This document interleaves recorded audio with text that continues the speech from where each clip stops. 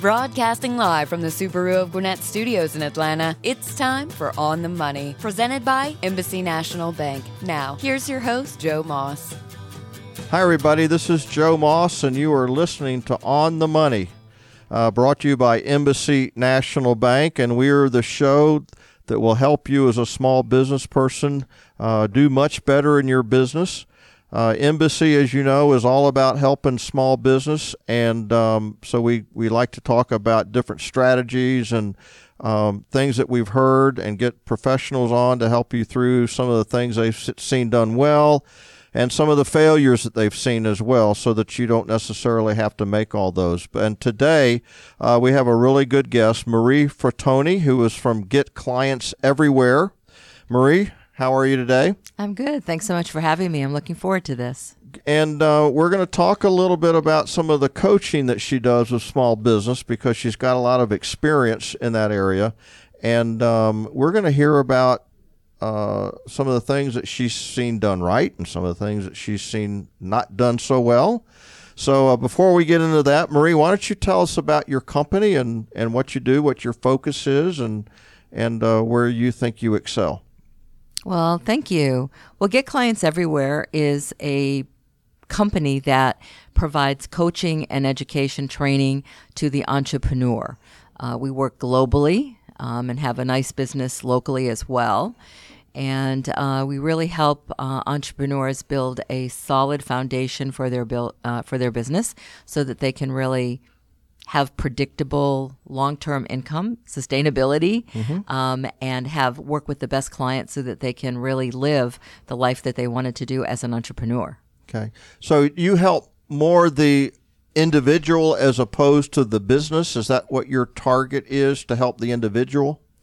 Yes, I mean, many times the businesses are the individual. You know, they're the service provider or the content provider for that. They don't work with large teams or big staff. I have been able to do that because my background is in corporate training and development and worked with very large management associations. So I've been in the training and coaching business for a long time. So with big companies, small companies. So let's talk about someone who is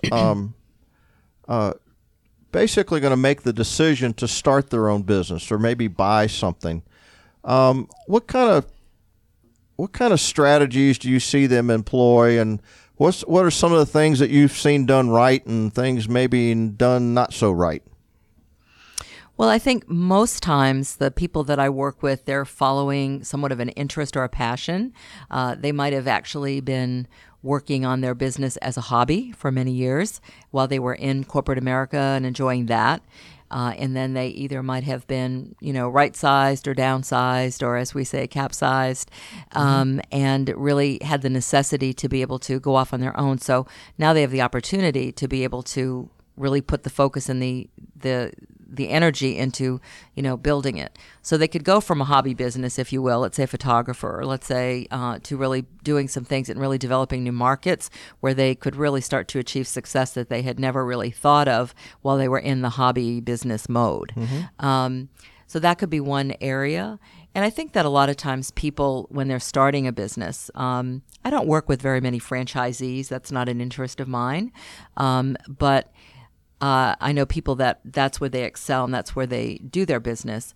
But I'm more interested in really making sure that, people have really found that there really is a business there, that there is really a need, that it's priced correctly, and that people will actually buy that product or service. And I think sometimes one of the biggest mistakes is people haven't done the research to know if it's really a viable business. And then they're stuck in there wondering, how can I make this work? When if they had done some of the upfront thinking, researching, strategizing, market research, that might have saved them a little bit of, sweat. Yeah, and we've had, it's interesting you bring that up, because we had a discussion last year sometime about whether pursuing a passion is the right reason to go into business. Yeah. And situations where a hobby should probably just stay a hobby and not be a passion. Yeah. So what kind of areas or different stories have you seen in that regard? Oh gosh, many. I think you're right. I mean, I would look at that too and say, sometimes a hobby is really good. Like I'm a hobby watercolor painter. I promise you, there is no business there. It's really fun to just kind of pull out the paints and just play, and it's fun. And a couple of people have bought some paintings, so it's there. But I think what happens is sometimes the passion could be around healthcare, or it could be around nutrition and really bringing good healthcare to people and alternatives to people. Or, I've worked with people that deal with, parents who homeschool their children, and they're very passionate about it. And there really is a business there. They might not quite know how to do that. So I think it's sometimes to really look at when you're doing an assessment with somebody to determine what they want for their business is what does their ideal business look like? And many times no one's ever asked them that, or they've not even seen that. It's like, what's their projection for themselves? Where do they want to be today? Where do they want to be at the end of the year? Where do they want to be in 5 years? And are they going to be able to sell that business off? Are they going to be able to hand it down? What's their exit strategy as well? To really look at all of that, is a great way to work with people and get the whole of it. So someone could have a passion, but the passion just might be a little misdirected, I guess, from the profitability or business standpoint. Yeah, because I think what happens is people haven't often moved and shifted the mindset to that of a CEO. They're the doer. Mm-hmm. And they're not necessarily the overseer that's looking and managing the financials and managing the marketing message and managing who their clients are and what are the results of that. So it takes a mindset. And the other difference that we've talked about in the past is the difference between a skill versus a passion. And you may have a passion, but you actually may be more skilled in another area. Yeah, like I have a passion for the arts. I love going to the theater and I love going to museums and I love things like that. But I'm not that. I don't have the skill set in that. So I can relate to that. Yeah. So, and I guess the biggest mistake, some of the horror stories that I've heard, for example, is the passion. Someone has a passion for wanting to take care of children. Yeah. So they go out and buy a daycare. Yeah. And realize it ain't about the children. It's about managing parents. Yeah. So examples like that. So how do you work through all that? What do you tell people? Well, it might not be what they're coming to me for, right. But I think that they want to know that everything's all good. And I think what they really want to know is, can I really build a long-term business with this? Mm-hmm. Am I going to have to worry about being an entrepreneur and having to cancel my cable, shut the lights out, sell my other car, whip my kids out of private school in order to make this work? And I think that's a real concern that a lot of people have, both men and women. And if they've never really been in business for themselves, they know that they're really good at delivering this service. I could take a massage therapist who's really, really good at knowing. I mean, they could work at, a major hospital and rehab place as well as individually and have their own place. But in terms of really, how do you actually get the clients on a consistent basis, and how do you work so that you can make money, not kill yourself, die at the end of the day, die at the end of the week, and still have something that's sustainable over a long period of time? That takes some thought and strategizing. It's a good point. So there's a big difference then between skill, a specific skill, and the ability to run a business. Yeah, I think so. It's the skill is the tactical day-to-day kind of thing, whereas being CEO is, or the owner of a business, really is like the big picture. It's the all of it, and really looking at whether it's the clients and the client's experience to really understanding, again, their messaging. How are they finding their clients? Where are their clients? What hurts their clients that the clients would say, yes, I want to work with you. So we help people focus on that. Like, what are their clients saying? And then once they get their client, I have to do the same thing for myself. I have to step outside and stop being coach and start being business owner and saying, okay, what message can I give today? How can I write my newsletter better? How can I reach out to my clients? How can I be on a radio show such as we are on and provide value such that someone would listen and take information for that? And then when I'm with a client, we get down and dirty. We're like right there and looking at, what their challenges are, what's the obstacles in the way, what do we need to do to obliterate those obstacles, and what do we need to do to make sure that I think people's programs, their pricing, and their packages of what they do are the real essential things to really running a business, and most people don't have that. Yeah, that's a very, very good point. Maybe very, very skilled, but not necessarily know how to run a business. Yeah. And you got to team up with someone to make sure that doesn't happen. Big desire, big heart, want to make their impact, want to make a difference. Yep. And they just, they're working really hard at it, and they think that if they're like the hamster on the wheel and they only work harder and put in more hours, that's going to make a difference. It doesn't always. Sometimes it's actually step back, get off the wheel, and let's look. Right. And stop skilling and start thinking. Have you seen situations where they get into a business to pursue their passion, and then all of a sudden their passion becomes their nightmare? Or no longer their passion, and they wish, gosh, I don't have a passion anymore. Yeah, it's like that saying, been there, done there, that got the T-shirts. Yeah. Yeah. Sure. I think the people that I'm working with currently aren't there. They're more in the startup mode and really developing the foundation for their business. But I think, sure, there's been things that I've even wanted to do over the years that it was like, been there, done that, gotten the T-shirt. But I was very excited about it at the time. And I think people do, we ebb and flow in our interests. And I think depending on our age and our community and who's in our circle, there's a lot of influences that can take place. And then some things, I don't use my record player anymore. So the world dictates that we have to reinvent ourselves over and over again. I want to get back to that. Well, you're listening to On the Money, brought to you by Embassy National Bank. This is your moderator and host, Joe Moss.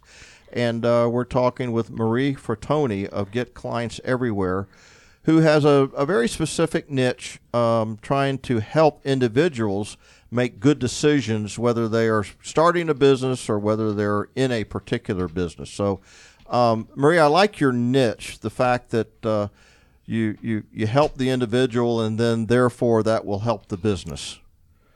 Do you ever get involved with helping boards or groups of people maybe sit down and collectively think through things? Absolutely. Yeah. I spend most of my time coaching the individuals, but sometimes many times they're part of that. And my background, I spent really many, many years doing that. I used to do a lot of team building programs for organizations and organization development processes and events to help boards strategize, think, and really become aware of what their organization should start, stop, and continue over the long period of time. So, yeah, it's great, rewarding work to do that. I want to talk to you about that a little bit. How important is team building to a successful business? Well, I think there's a lot of ways to look at team. If I look at my life, I have a marketing coordinator that helps me get all my messages out and runs the newsletter and does a lot of the back office kinds of things. I have my CPA. I have my hairdresser who gets me ready for the stage.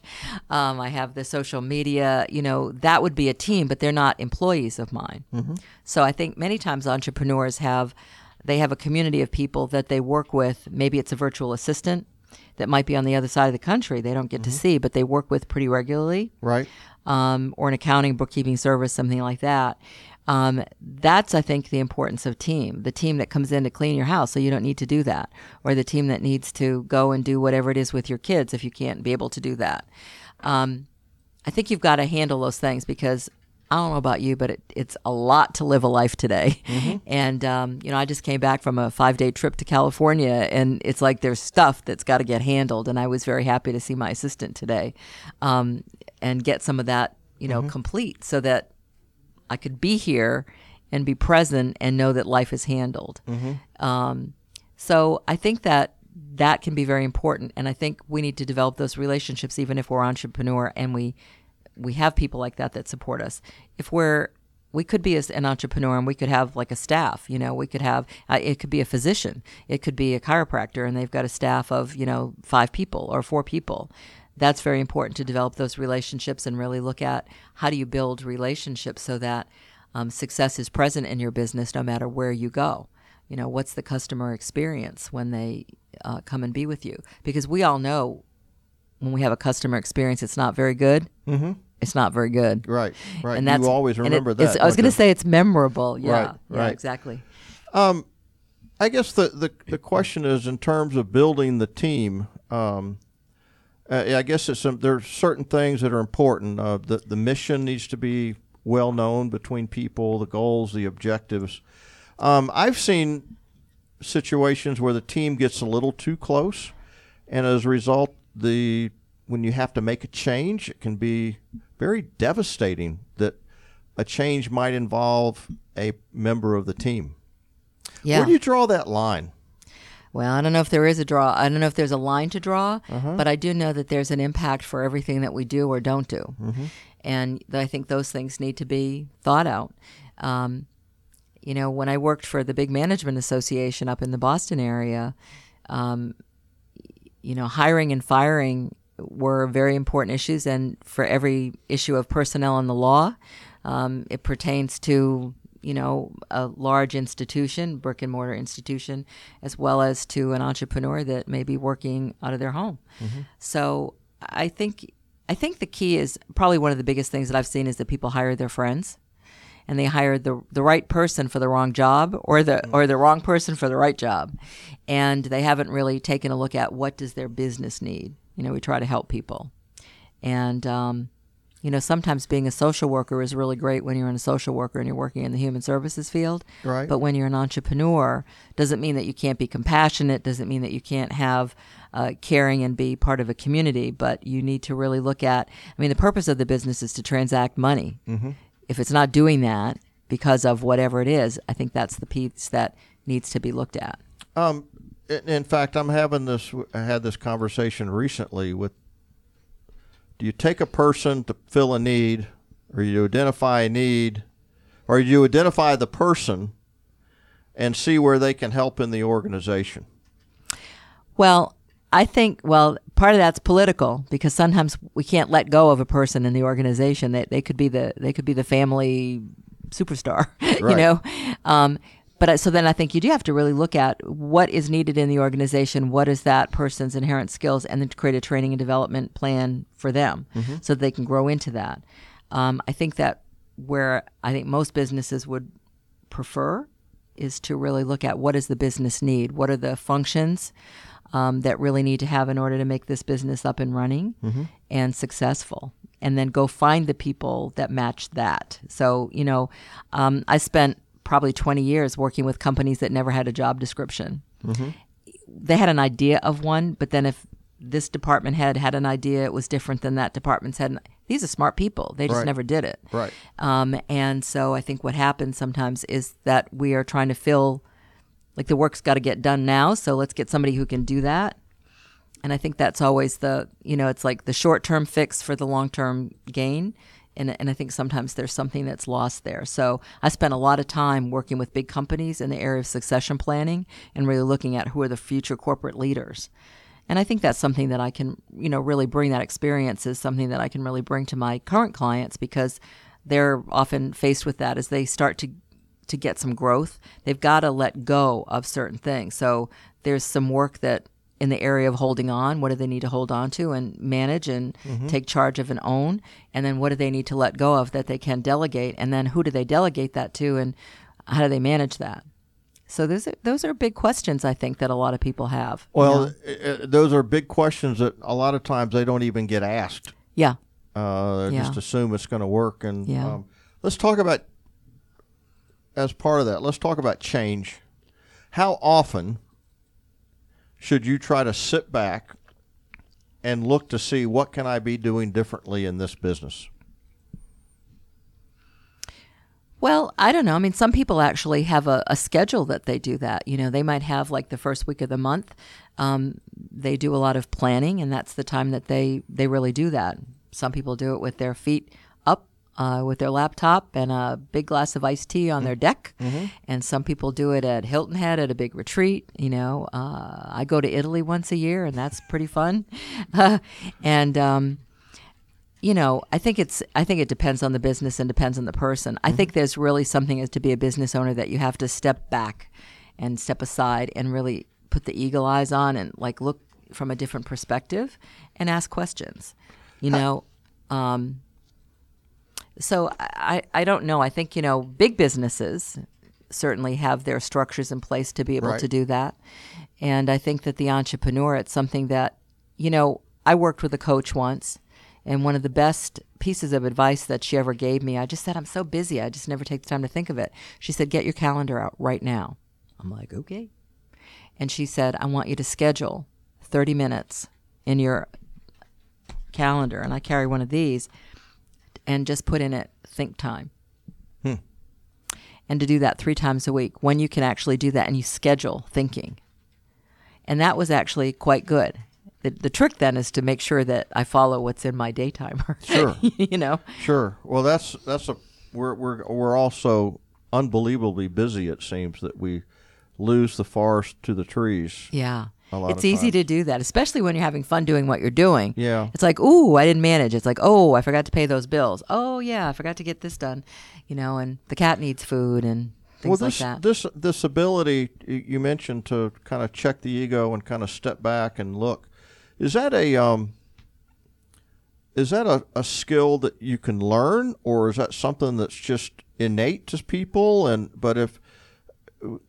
How do you identify if I'm not doing that? Do I have to put the old hammer to my own head to make me figure all this out, or someone else might put it to you if you don't put it to yourself? I don't know, but I do think that it's a learned skill. I think planning is, management 101. I mean, it's one of the first things that if you took a management course anywhere, it's about planning and what are all the elements of planning. So you can learn planning. And I think there are some people that are just planners. I'm like in the moment. I'm kind of like, let's rock and roll. Let's go. It's like, okay, I go to Italy every year, and then I have to remind myself and say, I've got to buy a plane ticket. Gee, that's important. That's part of the planning, So I think that there are stages to building a business. And I teach a class, actually, that's called Reinvent Yourself as an Entrepreneur. Right. And it's really designed for smart people. But being an entrepreneur takes a different mindset. It's not so much the skills are different, but the mindset is somewhat different.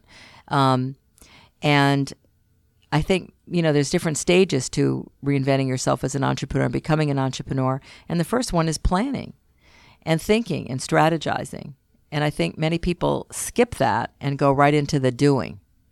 Like, I'm just going to go, like, want to buy my product, want to buy my service. I can't wait to tell you about my service.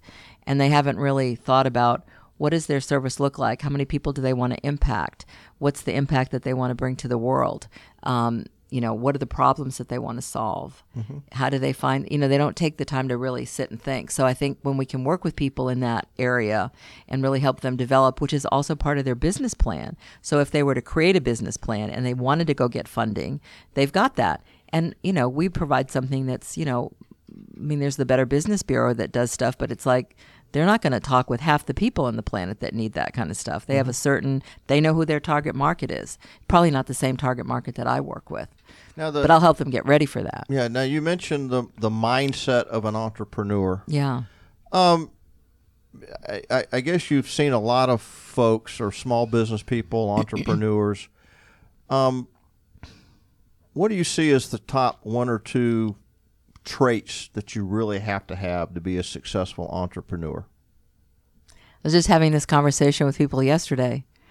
I think there's 2 things that you want to put on that resume. The ability to tolerate ambiguity. Right. And I think some comfort with living on the skinny branches. I always say it's not for the faint-hearted. And I think if you have a real desire if you have a big need for security, it's something to really make sure that you've got those places in check before you leap. Because I think, in my opinion, just my opinion, I think a lot of people make the leap to entrepreneurship too quickly, and they haven't really gotten their stuff in place.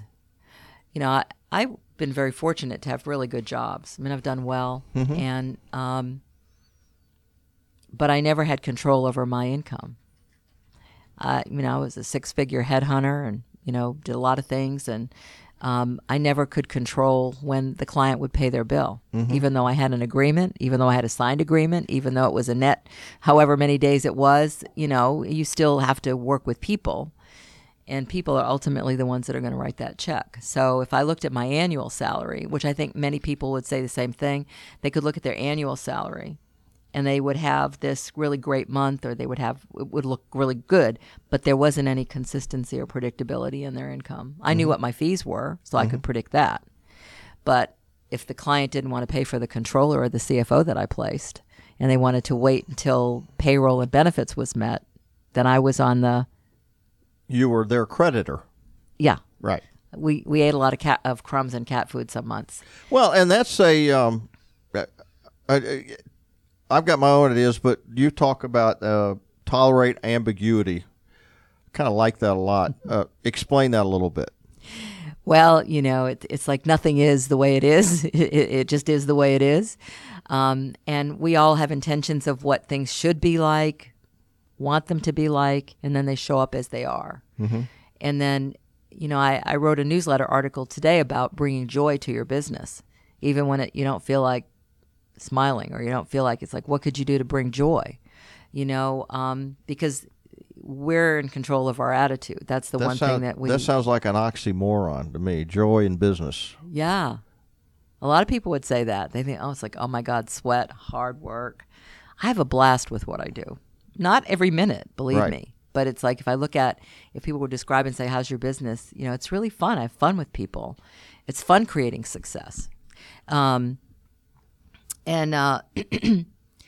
ambiguity, I think, is just being able to go with the flow, and it's not always hard and fast and steady and whatever. And you've got to be able to have some bendability, malleability to be able to, I think, cope with that. That's a good point. And then the entrepreneur, when they deal with ambiguity and change and all this stuff hits you in the face, typically there's also an impact in the old checking account too, where in the corporate world, if you're on a nice salary, you don't feel that. You certainly have to deal with change, but you don't feel it in the checking account necessarily. Yeah, I think there's the intrinsic benefits and the extrinsic benefits, and I can remember working with many, like the brick and mortar businesses, your traditional business, that were very entrepreneurial in nature, that they didn't have a lot of rules.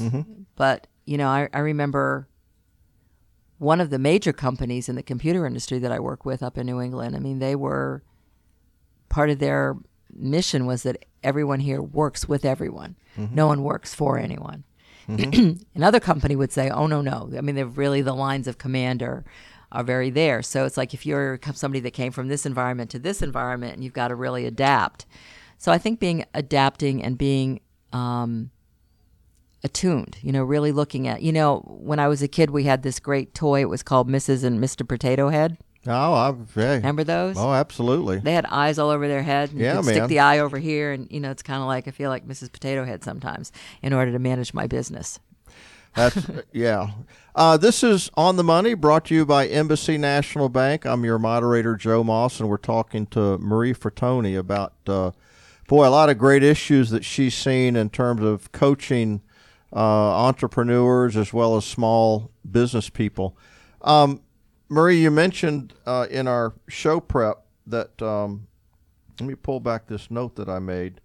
You mentioned there are certain businesses or people that have felt like they have plateaued, and you try to help them get out of that and move to the next level. So, what are some of the strategies there? How do you know if you've plateaued? When is it time to kind of back up and say, wait a minute, I'm plateaued. I got to think of something else? I think people will know. I mean, I think people will know if they looked at their earning history, and they watched and said, well, our business did this amount, or the revenue was this amount, this amount, this amount, and it was pretty consistent. They might say, is this all there is? sometimes having a fresh eye look at it and really understanding where somebody wants to go with not just I think most people create a business because they want a lifestyle. Mm-hmm. And if they're not living their lifestyle while they're doing their business and they're just, again, that hamster on the cage, Mm-hmm. on the wheel, there's something that's really missing. But sometimes, I've worked in a lot of different channels and a lot of different industry vertical markets. So I understand a lot of things. And so sometimes I can just see that. And I can see if somebody built their business up here, there could probably be something that they could easily do to make a switch or to make a connection. Mm-hmm. They may not see it because I think we all operate with what we know. And then we do what it is that we know. And then when you work with somebody that knows exponentially either more or different, and you engage in that conversation, it's like, wow, there's a whole other thing possible. So, part of it, you don't understand why somebody's plateaued. It could be that their business they can't scale at all, or they're burnt out. They can't possibly take on another client, Mm-hmm. because if they're doing any kind of physical work, their body just gives out. They can only see X amount of people. Like a dentist can only see X amount of people per day. So, I think it's. That's why they make young dentists, though. Yeah. And I think people can look at maybe they've built a business here, but there's a new aspect to their market. So they could actually build a whole new market. Mm-hmm. They could actually build another market, and start to really grow this way. Sometimes it's their pricing is really off. And it's just a tweak of their pricing that what if they were to actually deliver more, charge more, create a different package around it, and make sure that their pricing was consistent with what's being like the norm in the world. We used to always say as a headhunter, the market is efficient. Mm-hmm. A teacher's going to make a teacher's wage and an accountant's going to make an accountant's wage. And every now and then it skews a little bit, but it's pretty much on the money. On the money. On the money. Hey, look at that. My brilliance, see? So I think there's a lot of ways to really look at why somebody's plateaued, and sometimes they're plateaued because they just don't know where else to go. They've done what they know how to do. They're looking at really saying, should I hang it up? It's not enough. It's not enough to really put my kids through college or make sure that my daughter or son has a car to get around. And they're really looking at that's why they're doing those things. And sometimes by working with somebody that's knowledgeable in those markets, it's like taking the window and just open it up and letting all the fresh air in. And they're like, oh my God, I never thought of that. It's great. Well, we've talked in the past about the need for just about every entrepreneur to have a trusted advisor, whether they be handful of people or whether it just be one person that kind of you can just bounce things off of. In the corporate world, I guess they used to call that a board of directors, but I don't know that functions like that anymore. But it is very important for someone to be able to pull back and say, wait a minute, what am I doing here? What am I doing? What can I do better? And, that's a skill set that is a completely different skill set than the skill or passion that may have gotten you to start your business. Yeah. So if you don't have that skill set, I think it's you need to maybe talk to some people on the outside that maybe can help you, that you trust, and can advise you on which way to go. We deal a lot with hotels and hotel owners, and we're in an interesting time right now because revenues are really high. A lot of people are staying at hotels. Price valuations are really high, and the question is, what do I do? But if I'm so entrenched in booking in that guest, making sure the bed's done, and all those things, maybe I'm losing sight of the fact that it might be a good time to sell. It might be a good time to maybe buy another hotel if I find one that's faltering. So I think it's real important to kind of have the skill and the knowledge to back away for a minute and look at it from a top-level standpoint. It's very wise. I think most professional people that are really in the success game, there's a lot of professional people that aren't necessarily playing for success. Mm-hmm. They're playing, and they're playing their skills. But I think it's just like an athlete. You can't find a professional athlete that doesn't have a coach or doesn't have a team working around Even them. LeBron has a coach. Yes, and they have a team that does everything. If you look at the kids that just played on American Idol, Right. they have a whole team. They start with their basic inherent skill of singing or not singing, whatever that is.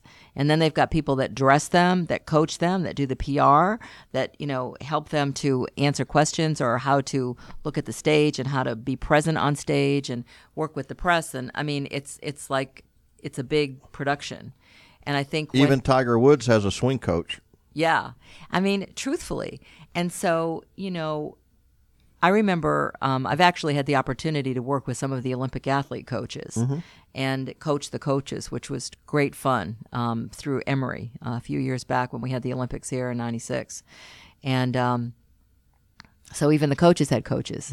And I think what happens is when people are interested in success as the distinction success, people know when they're on track and when they're off track.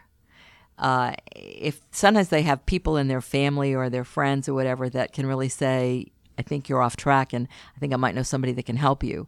My friend has named my team called the Marie Team. It's like my board of directors. They're not a board of directors.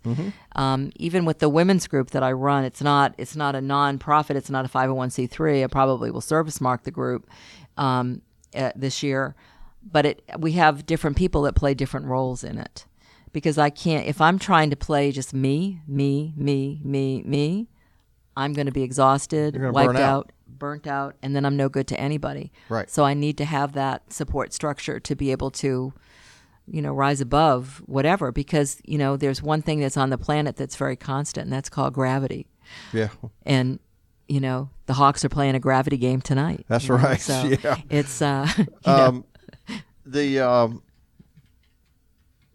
We've only got another couple minutes here, but I do want to spend a little time on an organization you founded called the Women's Professional Development Network. It's called WPDN, and who is it for? What does it do? It's for any professional woman of any age that wants to up-level their career. So today it's a mix of entrepreneurs and corporate women that really want to have an environment to grow and to build relationships and to share, and to learn. It's an environment, a good think tank for women where they can come and get educational programs, have a great meal at the Capitol Grill, and be served well and be in an environment that is a successful environment. Sometimes it's hard to know what success is until you've seen it.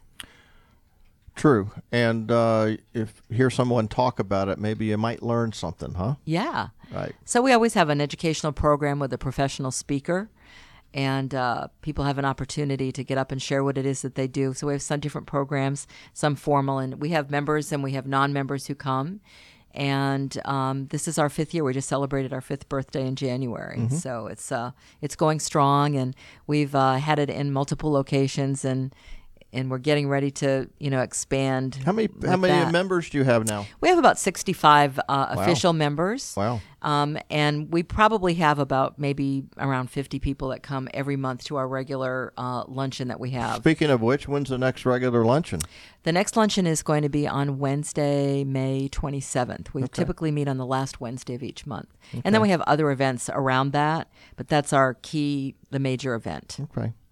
It sounds like a good group. We don't want to talk about gender things, but I can tell you, the men seem to do a real good job getting together at the clubs and everything, but the ladies don't. I'm glad you're doing that. I really am. Yeah, it's as they say, part of business is you find a need in the marketplace and you fill it. Well, that sounds like a labor of passion, a labor of love for you, as opposed to something that you just want to try to make some money off of. Actually, it's actually and not for profit, I would think. Yeah, it's not. It's not typically that.